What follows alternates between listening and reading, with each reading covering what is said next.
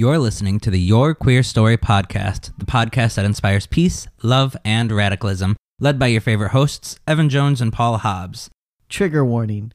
Our content covers centuries of LGBTQ+ stories, and occasionally we may use outdated language or cover topics that include violence, assault, homophobia, transphobia, as well as other injustices against marginalized communities. Make sure you subscribe and review wherever you are listening, and be sure to follow us on all social media at Your Queer Story. And if you want exclusive content, join us on Patreon at patreon.com/yourqueerstory.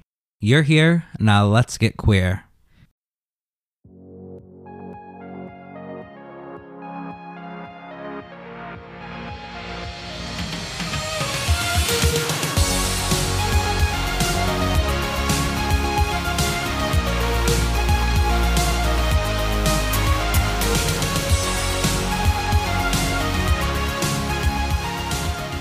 Because, Paul, for the first time in our friendship, we followed through with something.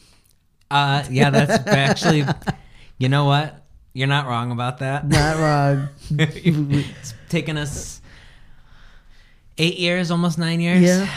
We finally did it. We finally did it. We finally stuck with something. Did we do everything right? No. Did we make a lot of promises that we didn't keep? Yes. Did we fail on a lot of stuff? No, but on some things, yes. Absolutely. Did we mess up and say things that we shouldn't have said? Of course. Did we know how to speak English words? No. Do we know how to speak English words now? No. Are we any better with non-English words? No. Are we good at saying names? No.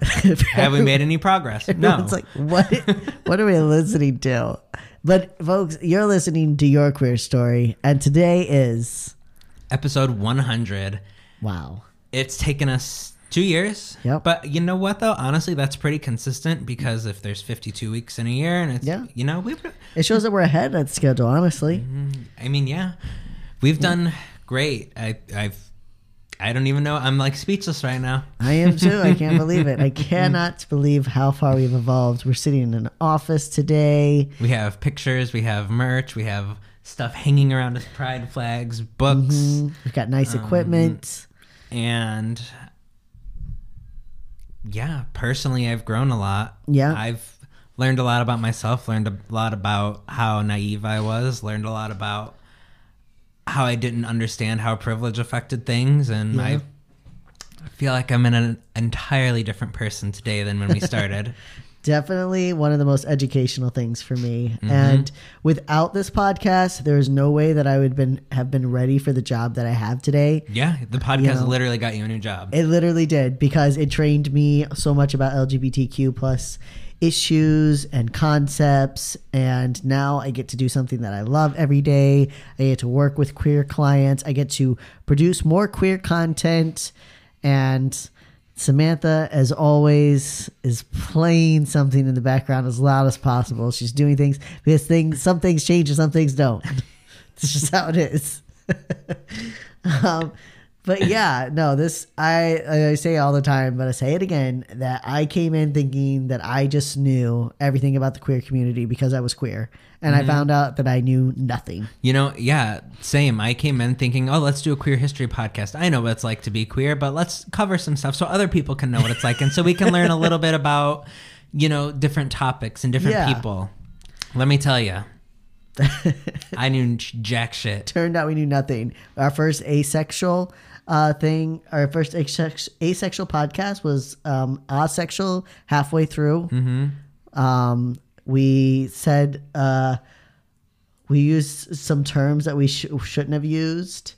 Yeah. We just learned a lot. Like you said, it's about privilege. It's like in our not pilgrims, what was it?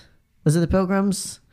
The Puritans? Puritans, in our Puritans episode, which is still one of my favorite episodes, but we didn't use the term Native Americans. We used another term that's not super offensive, but it's not great. Right. You not know, appropriate, probably. But it was that was back to the point where like we didn't recognize our privilege at all. Right. It was just a lot of stuff. It's crazy. I'm like seeing a triple digit number here. I'm just blown away because I thought maybe we'd make it to like episode 40. You know, Yeah. I thought like, okay, we can really put in some I was effort. giving us 10 episodes. Were you tops. really? I was well, like, I actually read when we first started. I remember reading a statistic that like most podcasts stop after 7 episodes, and if you make it to like episode 15, you're probably going to continue. Uh-huh. So, I mean, once we hit that milestone, I was like, we're in this for the long run. yeah. And we are in this for the long run. We are. What's really amazing is that we've done 100 episodes on queer topics, and we've only touched the tip of the iceberg. Oh yeah, there's still like so many things where I'm okay. If you heard a stuff lot. around. There's so many things that I see on a daily basis that I'm like, oh, we can cover that, we can cover that, we can cover that. Like, Well, look at our board. Our board is covered with ideas that we haven't got to, and that's just like the ones where I'm like, we got to make sure we get to this, and that's not even all the stuff that we. I feel like other almost stuff. every day or every other day I'm sending you an article. Yeah. So like it's just like Constantly. literally something else, and I don't ever read the article. I just see a headline and I send it to you, and I'm like, Evan can sort through this. But Oh my god, so much. Yeah. So thank you to the Patreons who have kept this going, especially those of you who have been there from the beginning, but everyone that's joined. You've made the podcast possible. If you're listening to Your Queer Story, it's because a Patreon has helped to support it. Thank you to the guests that have come on, especially Vima, who has come on and helped us several times and she will continue actually to. opened my eyes to a lot of stuff. Yeah, yes, absolutely. Yes, she did. And she will be back soon. And now that once we're allowed to have more people over and expand our social circles, we have so many episodes that we've been wanting to cover, and everything kind of got squashed down. And then, what else? What other moments have we had? Oh, so many. So many blurbs, so many things that have been cut out. I wish that I could just the edit that you guys get. You think there's mistakes. Let me tell you, the edits. I wish that if we had a sound engineer, the poor soul, because I would be like, you need to go through and get all the bloopers and make one massive thing that we can just post that people can listen to all the mistakes that are cut out. Yeah, true.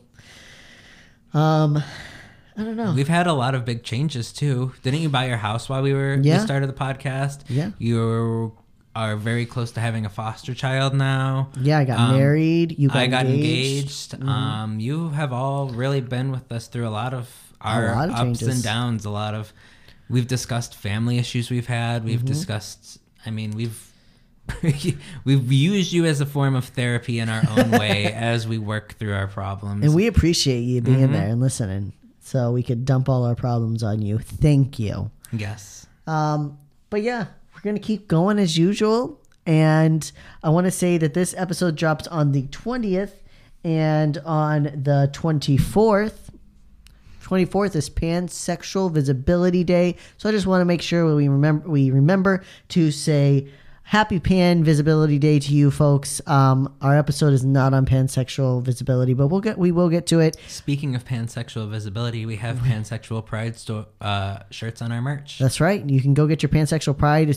Pride is going to be virtual this year, but you still should have your merch because you want to show show off your on pride. camera. That's right. Show off on camera. If you run into the grocery store, show that pride. Send us a picture. We'll post it on our Instagram.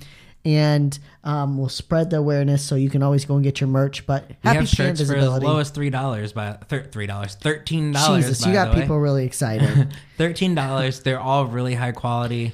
Yeah, they are. They're great, and Yeah. there's some new designs, and yeah. All of our product is great quality. I don't feel like we're sending out shitty things, which is a big thing to me. Like, I want to know that what we're sending out is good and it's worth it to spend the money. So good quality, great quality shirts At a really great price. at a really great price. Okay. So, anything else you want to touch on, Paul? No, I think we pretty much covered it. Yeah, I think that's feel. it. Make sure you can join our Patreon, get exclusive content for as low as $3 a month. And like we said last time, if you cannot, if you don't want to sign up for a monthly commitment, just making a one-time donation also really helps us. And, you're giving back to the community. You're giving back to the podcast that you love so much. Otherwise, you wouldn't be here if right. you didn't love us. Yeah. And you can always subscribe, download the episode, and that helps us as well. All right. What is up with you? I'm letting you do your thing. You let me do my things. I'm trying to include you, and you're not answering. So he's I'm dehydrated right now. I've had too much coffee today. too much coffee and too much something. Blaming it on the coffee. It's all the coffee's fault. All right. Well, folks, we made it to 100 episodes, and we wanted to give you what you love best, which is queer true crime. And we know you do. Yes, because on our website, I check the statistics regularly. Our number one episode that people land on through Google is Otis Toole and Henry Lee Lucas. They love that, huh? Yeah, that's the number one. And then also Daughters of Bilitis. And I forget the other one. There's 3 that like... I know our Jeffrey Dahmer was really big. Yeah, absolutely. All the Freddie true crime- Mercury, that's what you're thinking. Yes. Yeah. But I mean, the ones that like people find through Google are the true crime and Daughters of Bilitis, which I don't know why Daughters of Bilitis is up there. I guess because there's not a lot of information. We've really got to redo that episode. I mean, it's a good episode. I love that episode, but it's just the sound quality is the only thing that gets me. But I do love that episode. What was I going to say? But yeah, people love the true crime. They really do. And I don't blame them because I consume true crime for at least 8 hours a day. And let me tell you, if I wanted to commit a crime, I could get away with it because I have learned all the mistakes, all the right things to do, and how to balance it. What a great little soundbite you've given the right, now prosecution. Now I'm definitely going to be framed They're for like, something. Paul's like, I never would kill anyone. They're like, and listen, if I wanted to kill somebody, I could do it. I know all the ways. Yep. Don't ever take a lie detector test, even if you're innocent. Yeah. Don't do it. Don't do it. They can't be used in court, and it's just a way to make you look guilty. Yeah. And they'll spread it. They'll spin the public against you. So, anyways, today's story is the infamous rivalry between lesbian feminist Valerie Solanas and gay artist Andy Warhol. This is going to be a big one, folks. Yeah. This was a real big deal like 30 years ago. I feel like a lot of people don't know the story today. But no, I feel like even though how much I know about Andy Warhol and his art and everything, I never even knew that somebody tried to fucking assassinate him. Yeah. Which is what this woman did in 1968. But who was Solanas and what led her to shoot one of the most prominent artists of the time? And we're so glad you asked. We are.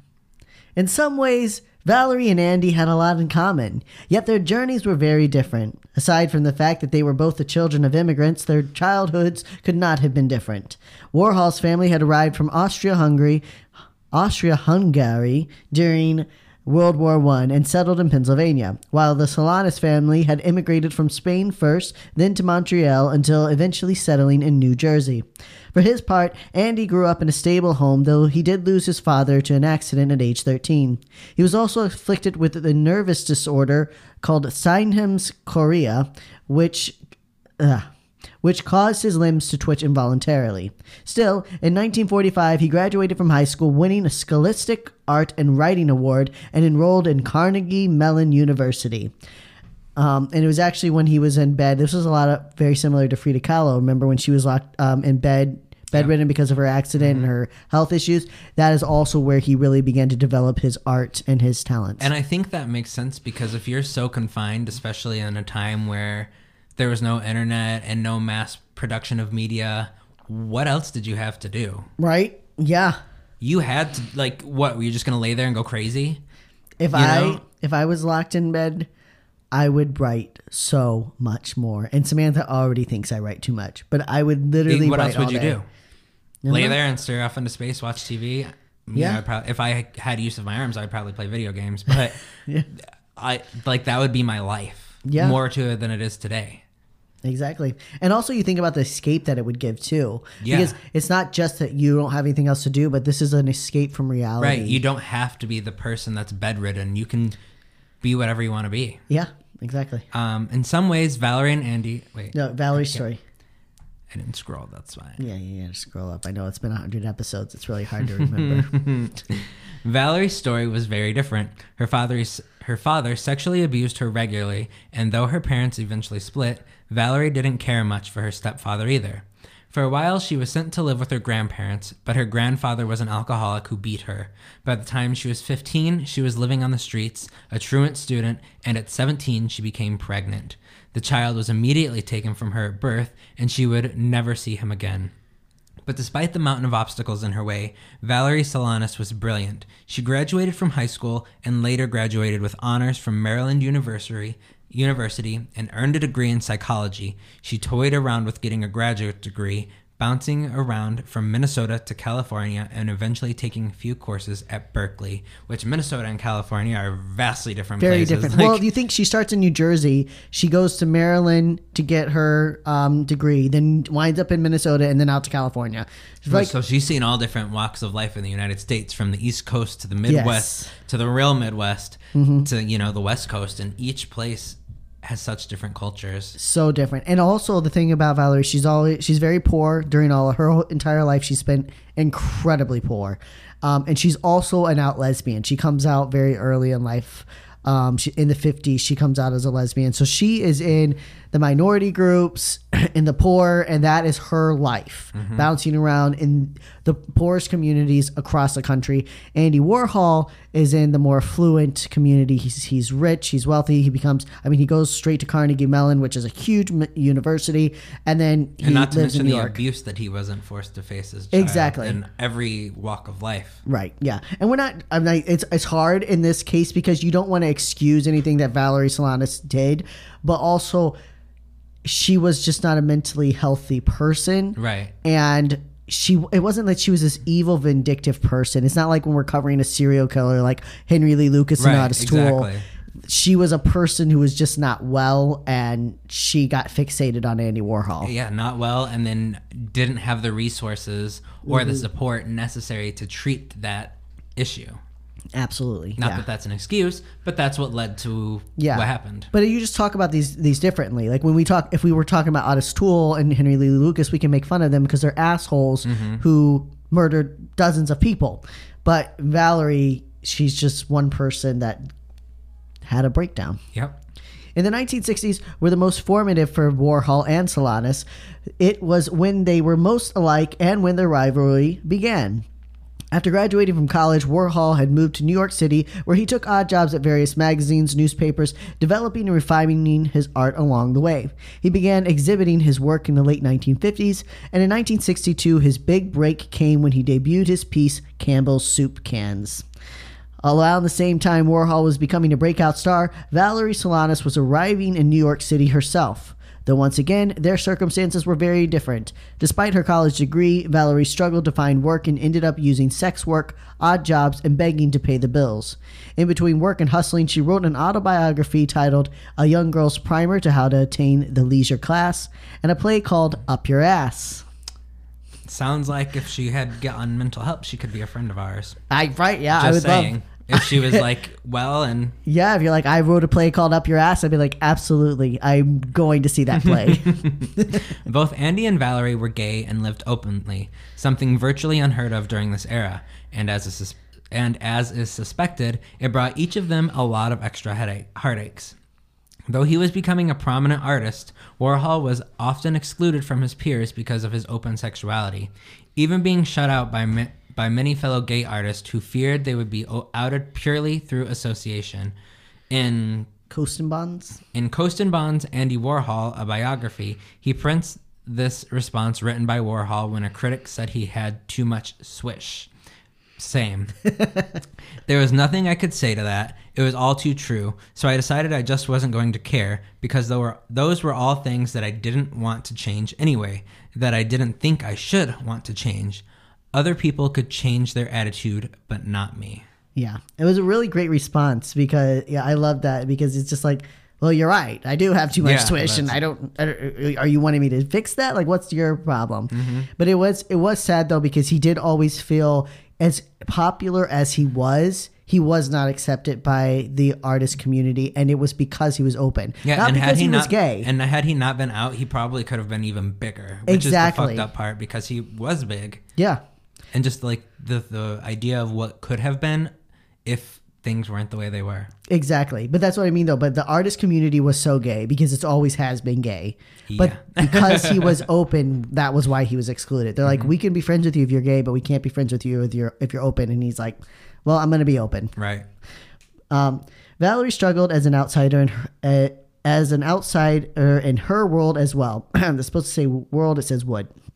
Anyways, she was beginning to attract the attention of the New York feminist movement, but she had some strikes against her. For one, she openly hated men and believed the world would be better without them. And for another, she was an open lesbian who wasn't interested in being feminine or waiting quietly in any closets. If you've listened to our past episodes on lesbians in the 1960s feminist movement, such as Barbara Smith and the Daughters of Bilitis, then you know the movement was not welcoming to lesbians, and certainly not welcoming to angry butch lesbians who embrace their rage and masculinity. Yeah, so she was basically the stereotype lesbian that when people are making fun of lesbians or want to like portray them in a negative way, they try to use that image as something that's like, why would you want anything to do with this? I think that's actually an excellent point you made, because in general, Valerie Solanas became the stereotype for an angry feminist, an angry lesbian, a butch lesbian, like everything that's comical and everything that the right can use to project fear. That was Valerie Solanas. Every lesbian is like this. Yeah. Every feminist is like this. Growing up, I heard things we'll get to later. Like they told us that feminists want all men to die. And the truth is there was one angry, loud feminist that wanted all men to die. But that became the stereotype. Right, exactly. Yeah. Is it you or me? It's you.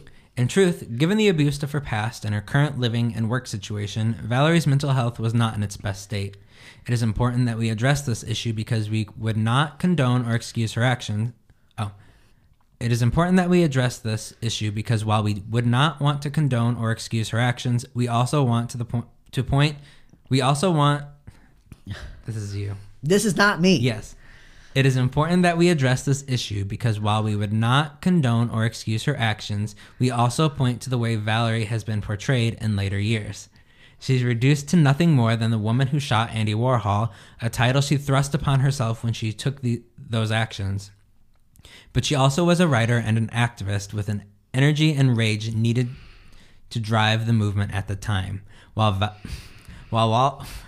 You're literally gonna be like, this is me, but we've been doing this for 100 episodes, and for 100 episodes you've stumbled over my scripts and blamed me for it. It's still your fault. That's that church writing.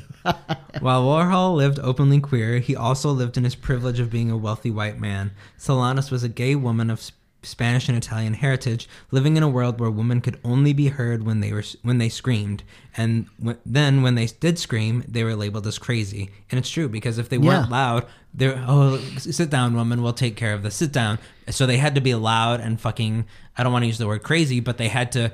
You had to be angry and aggressive. You had to portray like that, what people would call crazy, because nobody's going to listen otherwise. So until you make a scene, what's going to happen? Well, there's also that thing where people are like, okay, and they start patronizing you. And it's very hard to not explode and be like, stop saying I'm fucking crazy. I'm right. And the thing about Valerie Solanas, aside from her idea that she wanted men to die, was that she was right about a lot of things. She was right about poverty. She was right about women's rights. She was right about racism. She was right about these things. And the more she was like, but no, you guys are all fucked up. People are like, okay, Valerie, you're being a little crazy. Lady, why don't you go sit down? Why don't you smile for us? Give us a nice little smile. Right? And it's enough to make any person in the most stable mental health to want to like lose their mind. So a person who's already struggling and has no resources to help them, you're just making it worse. You're just really you're making this person more crazy. Valerie Solanas was told she was crazy long before she ever had a breakdown and shot Andy Warhol. All throughout her life, she was called crazy when her passion made others uncomfortable, and her brazen spirit caused folks to feel intimidated. She was labeled erratic and intrusive, and in truth, she was those things, eventually becoming obsessive and paranoid, and later, a stalker and an attempted murderer. It's hard not to have some sympathy for Solanas, though, given the rough break she had in life. Were you going to say something? No. In 1967, Valerie approached Andy outside his New York studio, known as The Factory. Warhol used the studio to exhibit all of his art, including several of the films he had produced that were considered too pornographic for regular theaters, such as the silent film Blowjob, which is a close-up of a man's face as he gets sucked off, and Lonesome Cowboys, a satire about homoeroticism in Western films. Warhol was amused by Valerie's strong personality, almost as if she were another piece to his collection of oddities. She asked him produce her play Up Your Ass, and he took her script, promising to look it over. Which, Those sound like great films. I can see how maybe they were a little too pornographic. Oh, I watch. You can watch Blowjob on YouTube right now. It's literally a man fully clothed, and it's just his face. But it's very erotic, and I get it. That's fine. Like, it was too erotic, especially for the time period. Yeah. You weren't going to get that played in a regular theater, and Andy Warhol didn't care about that. He wasn't trying to. He just produced it for him, for his art. It was just artistic. But the one thing about Andy, and here's the thing, and you see this a lot. Valerie is the weird kid that all the cool kids want to have around because they think they're kind of funny, but mostly because they want to make fun of that person. And that's the relationship between Andy Warhol and Valerie Solanas. But she was a brilliant person, so she was smart enough to know that Andy thought she was out of her mind. But she also thought, but maybe he can produce my play. I mean, he produces. This is an opportunity for me. Yeah, he's already producing obscene content. He's exactly the person to produce this obscene content. And Andy Warhol treated her as just like, you're cute. A toy. A toy. She was a toy. And then he got annoyed with the toy. And he's like, you're not being cute and funny anymore, Valerie. I want to get rid of my toy now. I don't like it anymore. I've gotten my use out of it. Yeah. The two struck up a casual friendship, though it was never a balanced one. Warhol was entering the height of his career, and Valerie was still a struggling sex worker who kept getting kicked out of various feminist groups. Ironically, the plot of Up Your Ass is about a lesbian prostitute who reports on her day-to-day living and winds up killing a man. According to legend, Warhol found the place so pornographic he thought it was a joke or the police attempting to entrap him. The factory was raided regularly by police, and in a secret Georgia screening of Lonesome Cowboys, police had shown up, confiscated the film, and made a list of everyone who attended the forbidden movie. Yeah. So, I mean, he did have to worry about this heavy censorship of the time. But I don't know, because I don't know what Up Your Ass is like. It is available, and I didn't have time to look at it because I was too busy reading Valerie's manifesto, which took a lot out of me. And so I didn't get to read Up Your Ass. But I was like... I mean, maybe he just didn't think it was good, but he told her it's too pornographic. And I'm like, but dude, you literally make porn. Yeah. That's what you do. That's part of your art. But he just didn't want to make it. He just thought it was ridiculous. Warhol became disillusioned with Valerie, and her persistence and lack of boundaries did not help. He told her he couldn't produce her play, and cattily responded, "You typed this yourself? Why don't you work for us as a receptionist?" So Yet again being patronized by another man. Exactly, right? It's like the whole life, right? Her father sexually abuses her. Her stepfather is an asshole. Her grandfather beats her. She gets pregnant, and we don't know for sure, but it doesn't seem like it was very consensual. So she got pregnant, her baby's taken away, and now she works as a sex worker, sleeping with men. No man in her life has ever been good to her. Right. I could see why she would want them all dead. Exactly. And what's the point of these people on this earth? All they are is assholes who want to control everything. Right. Why would I want them around? And again, she's brilliant. She's not well, but she's brilliant. And a lot of brilliant people aren't mentally well. Exactly. I mean, look at Tennessee Williams. Look at so many writers. That Truman Capote. Like, look at male writers who really were not stable and not well. But we look at their art and we think, wow, it's brilliant. And they're not just reduced to the psycho. Right. But when it's a woman that's crazy, we're like, well, I don't know. Yeah. And then to like belittle her again, and for a man to be like, you make a great receptionist. Yeah, I don't want to produce your shit content. You want to type things up for me though, pretty lady? Yeah. So Solanas was insulted and requested her copy returned, to which Andy replied that he had lost it. So then, on top of everything else, you're going to be insulting and you're going to be like, I lost your script. And this is not in the days where you could just go to the copier. Right. This was like her work that she had to handwrite or type. She had to type it, but you had to type each copy. But I don't even think she had a copy, if I remember correctly. She didn't have a copy. She didn't have another copy. So this was her work that was just gone. It was gone. Exactly. Like, she had worked so hard on this, and he's taken it. So she demanded that he repay her, but instead he gave her $25 to appear in one of his films, I, a Man. Though she was still upset, she needed the money, and she did enjoy Warhol's art. She took the role and even invited a friend to the screening. Yet that winter would send Valerie into a manic spiral, and she had no one to get her the help she needed for her mental health. It was during this time that she wrote her most notorious work, Scum Manifesto, which I linked in here so you can go to our script and you can read it. It was based on her newly created feminist movement, Society for Cutting Up Men, Scum. She was the only member.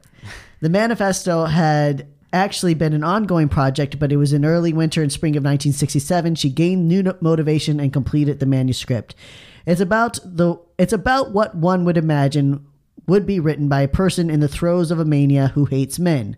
Scum attributes every failing in society to man's inability to reach and achieve his female side. In fact, Solanas states that men are incomplete females, and by changing men to women, we can end society's problems. I feel like I need to buy that just to have it in my collection. My small growing collection of insane... I don't know. That's rude. Yeah.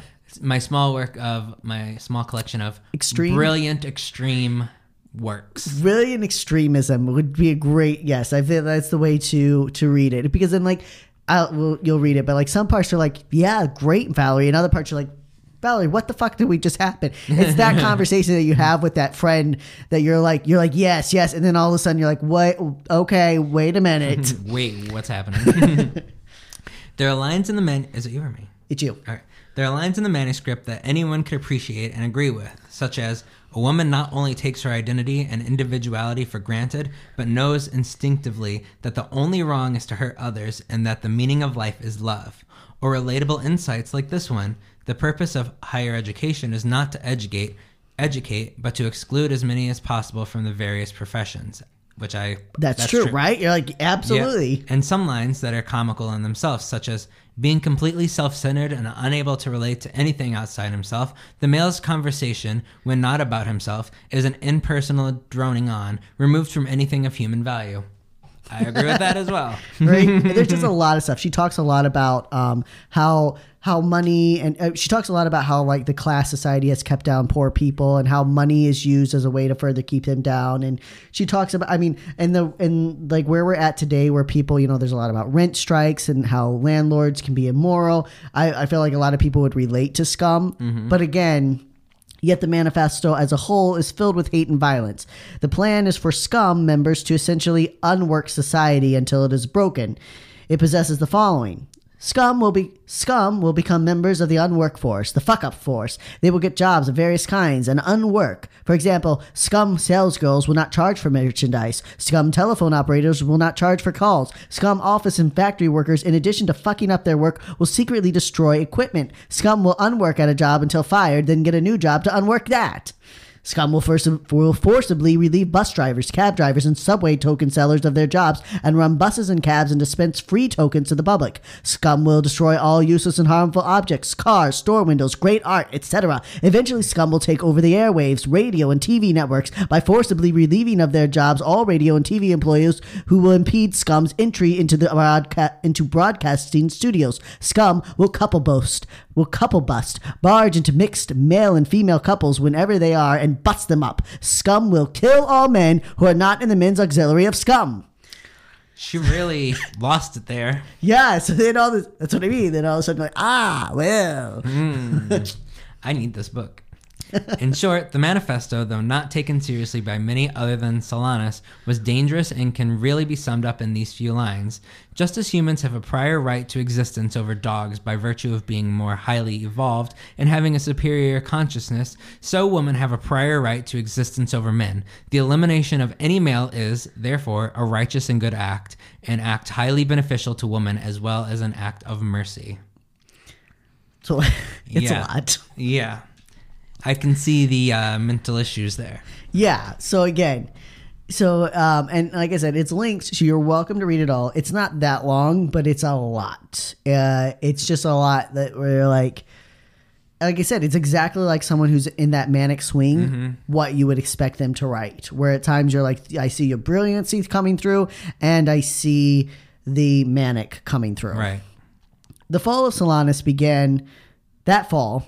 Solanas began to self-publish her work, and while the overwhelming majority of feminists did not support the elimination of men, they did like the way the pamphlet turned the tables on the male sex, making women the rulers of earth and men their servants, splashing cold water on the Jude Cleaver image of the 1950s. So remember, we're coming from that really strong, like they're trying to return women home after being in the workforce for World War II, so they're like really pushing this heightened feminist idea, feminine idea.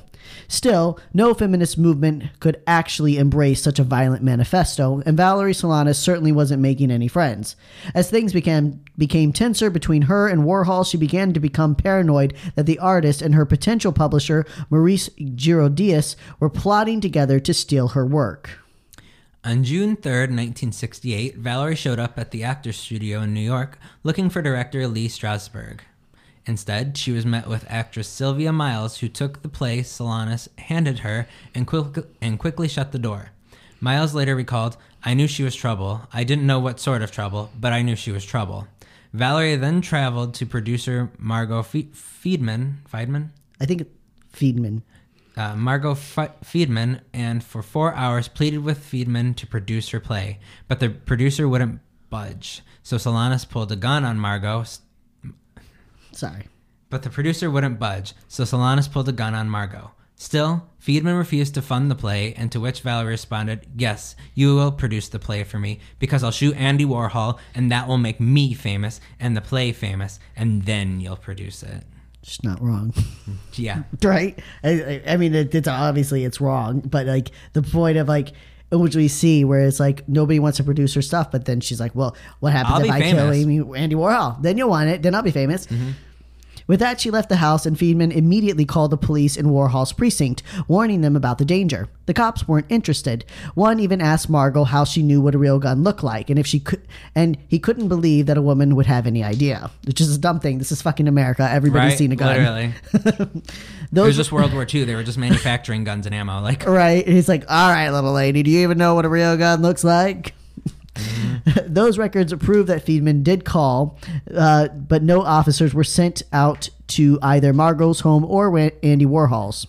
So at 2 p.m., Valerie arrived at the factory and rode the elevator up and down as she waited for Andy. Which that's even more manic right there. Right? Like, you're not just going to sit in one spot. You're just going up and down. And I think it was for an hour. She was just like that. Yeah, that shows like that you're at a height of a mental break. That shows that, yeah. When Warhol finally showed up, When Warhol finally showed, he complimented Valerie and spoke to her briefly before being pulled away to take a call at the lobby phone. Someone told Solanas to leave before they beat the hell out of her, and a few moments later, Valerie pulled out a .32. A .32 Beretta. Pulled out a .32 Beretta and shot at Andy Warhol 3 times, missing him twice before finally hitting him. She then shot art critic Mario Amaya once in the hip and turned to shoot Warhol's manager in the head, but the gun jammed. Hughes, the manager, asked Valerie to leave, and she did. Just leave. Like that's all it was. He was just like, "Please, you've done everything. You can go." And then she just turned and walked out. It's like, okay. Several hours later, she turned herself and her gun into the police.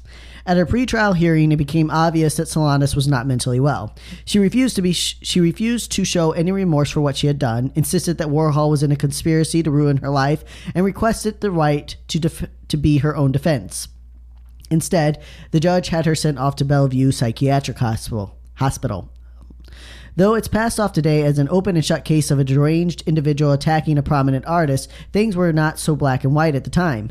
In fact, the New York president of NOW, National Organization for Women, came to Solanas' defense and lost her position over it. In addition, black feminist lawyer and civil rights activist Florence Kennedy took on Valerie's case and argued that her habeas corpus rights had been violated. But even though it was an honor to be defended by Kennedy, it made no difference in Valerie's case. She was declared incompetent to stand trial and sentenced to 3 years in the Matawan State Hospital for the criminally insane. The same month Solanas went to prison, Giordias published the Scum Manifesto. So exactly. Which, of course. Yeah. Now she's famous, so now he publishes it. And I never saw if she got any like money royalties or anything like that. from it. Yeah. The Matawan Hospital in the late 60s was a blueprint for every horror film ever made about a mental institute. Oh, terrifying. The building was made for 550 people and housed nearly 2,000. Electric shock was normal, as was insulin shock, the process of inducing a week-long coma in the patient. Sterilization was also the norm in institutes for the criminally insane. During her 3 years in the facility, Valerie was given a forced hysterectomy. She suffered other forms of abuse and maltreatment, and sadly, this would not be her only time in mental institutions. Upon her release in 1971, Valerie promptly began to stalk Andy Warhol again. This led to her being imprisoned again, which would happen several more times in her life. Eventually, she faded into obscurity and became nothing more than the crazy dyke who shot Andy Warhol. For his part, Warhol went on and continued to have a wildly successful career, becoming one of the most prominent artists in modern times. But he would never recover from the fear of being hunted by Valerie. Warhol's lover, Billy Name, said, "He was so sensitized you couldn't put your hand on him without him jumping. I couldn't even love him anymore because it hurt him to touch me." Or it hurt him to touch him. It is sad. Like, and that's the thing, though. Like, you know, yes, Warhol was catty and maybe he used Valerie a little bit, but I mean, he wasn't a bad person. Right. She just became fixated on him, and it was just like she had to do something to one more person, and her breakdown revolved around him. And then for the rest of his life, I mean, this is 1968, and he didn't die for another 20 years, and for the next 20 years. He was constantly terrified, exactly, and afraid that she was going to come. And it just like he couldn't sleep, just nothing. The fear of dying in a hospital stayed with Andy for the rest of his life, so much so that he refused to get surgery for his gallbladder in 1987 until it became grossly infected. Finally, he was forced to go into the hospital and have the operation. The surgery itself was fine, but the next day Andy had a heart attack and died on February 22nd, 1987. Valerie had spent the previous decades wandering the country, homeless and alone. She had finally forgotten about Warhol, though, and ended up back on the other side of the country in San Francisco's Tenderloin district. On April 25th, 1988, she died of pneumonia. On her desk were a pile of manuscripts because she never stopped writing. I'm sure those were even more out there. Yeah, I'm sure. We don't know because her mother burned them all. Yeah. I would have... Because at that point, she had been through the mental institution and the electric shock, and I'm sure that the mental state just continued to decline because nobody ever actually helped her. Right. And I would have loved... I mean, maybe the mother read those and was like, these have to... Maybe she's like, out she didn't there. want her. But it's... So Ultraviolet, who was a friend of Andy Warhol, tracked down Valerie right after Warhol's death.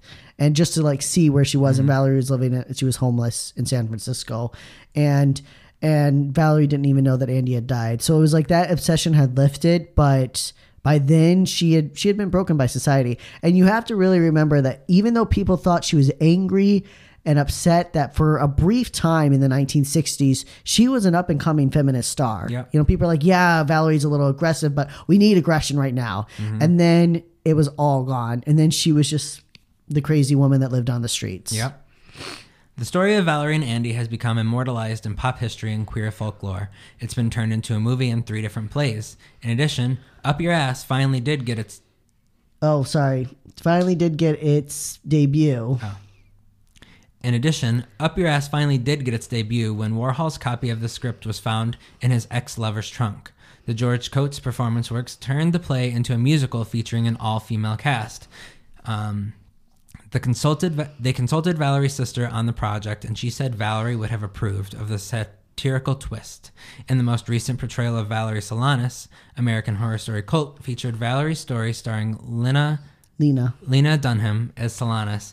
Though she never had the impact she wanted, we can certainly say Valerie Solanas left an impression. Which now I need to watch American Horror Story Cult. Yeah, you do. What messed up on that was that Up Your Ass debuted in 2000. It was found in 1999. Wow. So it was found 10 years after her death and 30 years after it had been lost. And it's amazing. It was like he had just thrown it in the lighting box and then he found it. Wow. So your recommended resources are Valerie Solanas, The Defiant Life of the Woman Who Wrote Scum and Shot Andy Warhol by Brienne Faz, and also the 1996 movie I Shot Andy Warhol, which is available for free on YouTube. It's not a great movie, but I think the actress does a great job. I don't know Valerie Solanas, but I just felt like the actress really portrayed that person, that tension building, and that manic spiral, but it wasn't in a mocking way. Right. Like they weren't mocking who she was or the fact that she was mentally ill. I thought it was very well. The actress did a great job. The movie itself, That's understandable, yeah. kind of dragged. Didn't like it that much, but it is available for free on YouTube. So if you're locked away and you want to see more, you are welcome to do that. And yeah, Thank you for 100 episodes. We wouldn't be here without all of you. We would not. In 2000, I'm sorry, I'm editing this because I know you're not going to fix it, and then it's going to go up there like that. Yeah, and I'll forget. But thank you. Yes. We wouldn't be here today doing this without all of the support and all of our listeners. We've grown a lot because of you. We've grown a lot because of this podcast. We've both learned a lot about ourselves. Yeah. You guys made 100 episodes possible. I hope you enjoyed this one. It's a story that I feel like kind of got lost in, like, it is in queer folklore, but it's not as prominent as it was once. I thought it was interesting too that it was a lesbian and a gay man dueling it out once again. I don't know what That's the like issue a is. common thing. I wonder if that also lends to that stereotype of like Maybe. lesbian and gay men hate each other because a lesbian shot a gay man. I don't know. Maybe. You never know. But thank you for 100 episodes. We'll be back next week as always. And Pride's coming up, so get that merch if you want. Yes, check out our shop. We have regular sales. Things go as cheap as $13. We have stickers for like, what, $2? Slap that on a cup. Anything you want, it's there. Yeah. But thank you so much, guys. And above all, Stay queer. don't get a lobotomy. We love your little allied hookers. Oh, succulent Sapphists. Resist the oppressors, our proud homocrats. Have yourself a sodomy circus. Or don't. And don't shoot anyone. Please. Get some help. Reach Yes. out. Get some help. Okay? Bye. Bye. Thanks for listening. Remember to subscribe and review wherever you are listening and follow us on social media at Your Queer Story. Like what you heard? Want to share your story? Send us a voice message to add to the podcast from the Anchor app or at anchor.fm/yourqueerstory. And if you would like to support the work we do or get exclusive content, check us out on patreon.com/yourqueerstory. See you next week. Bye.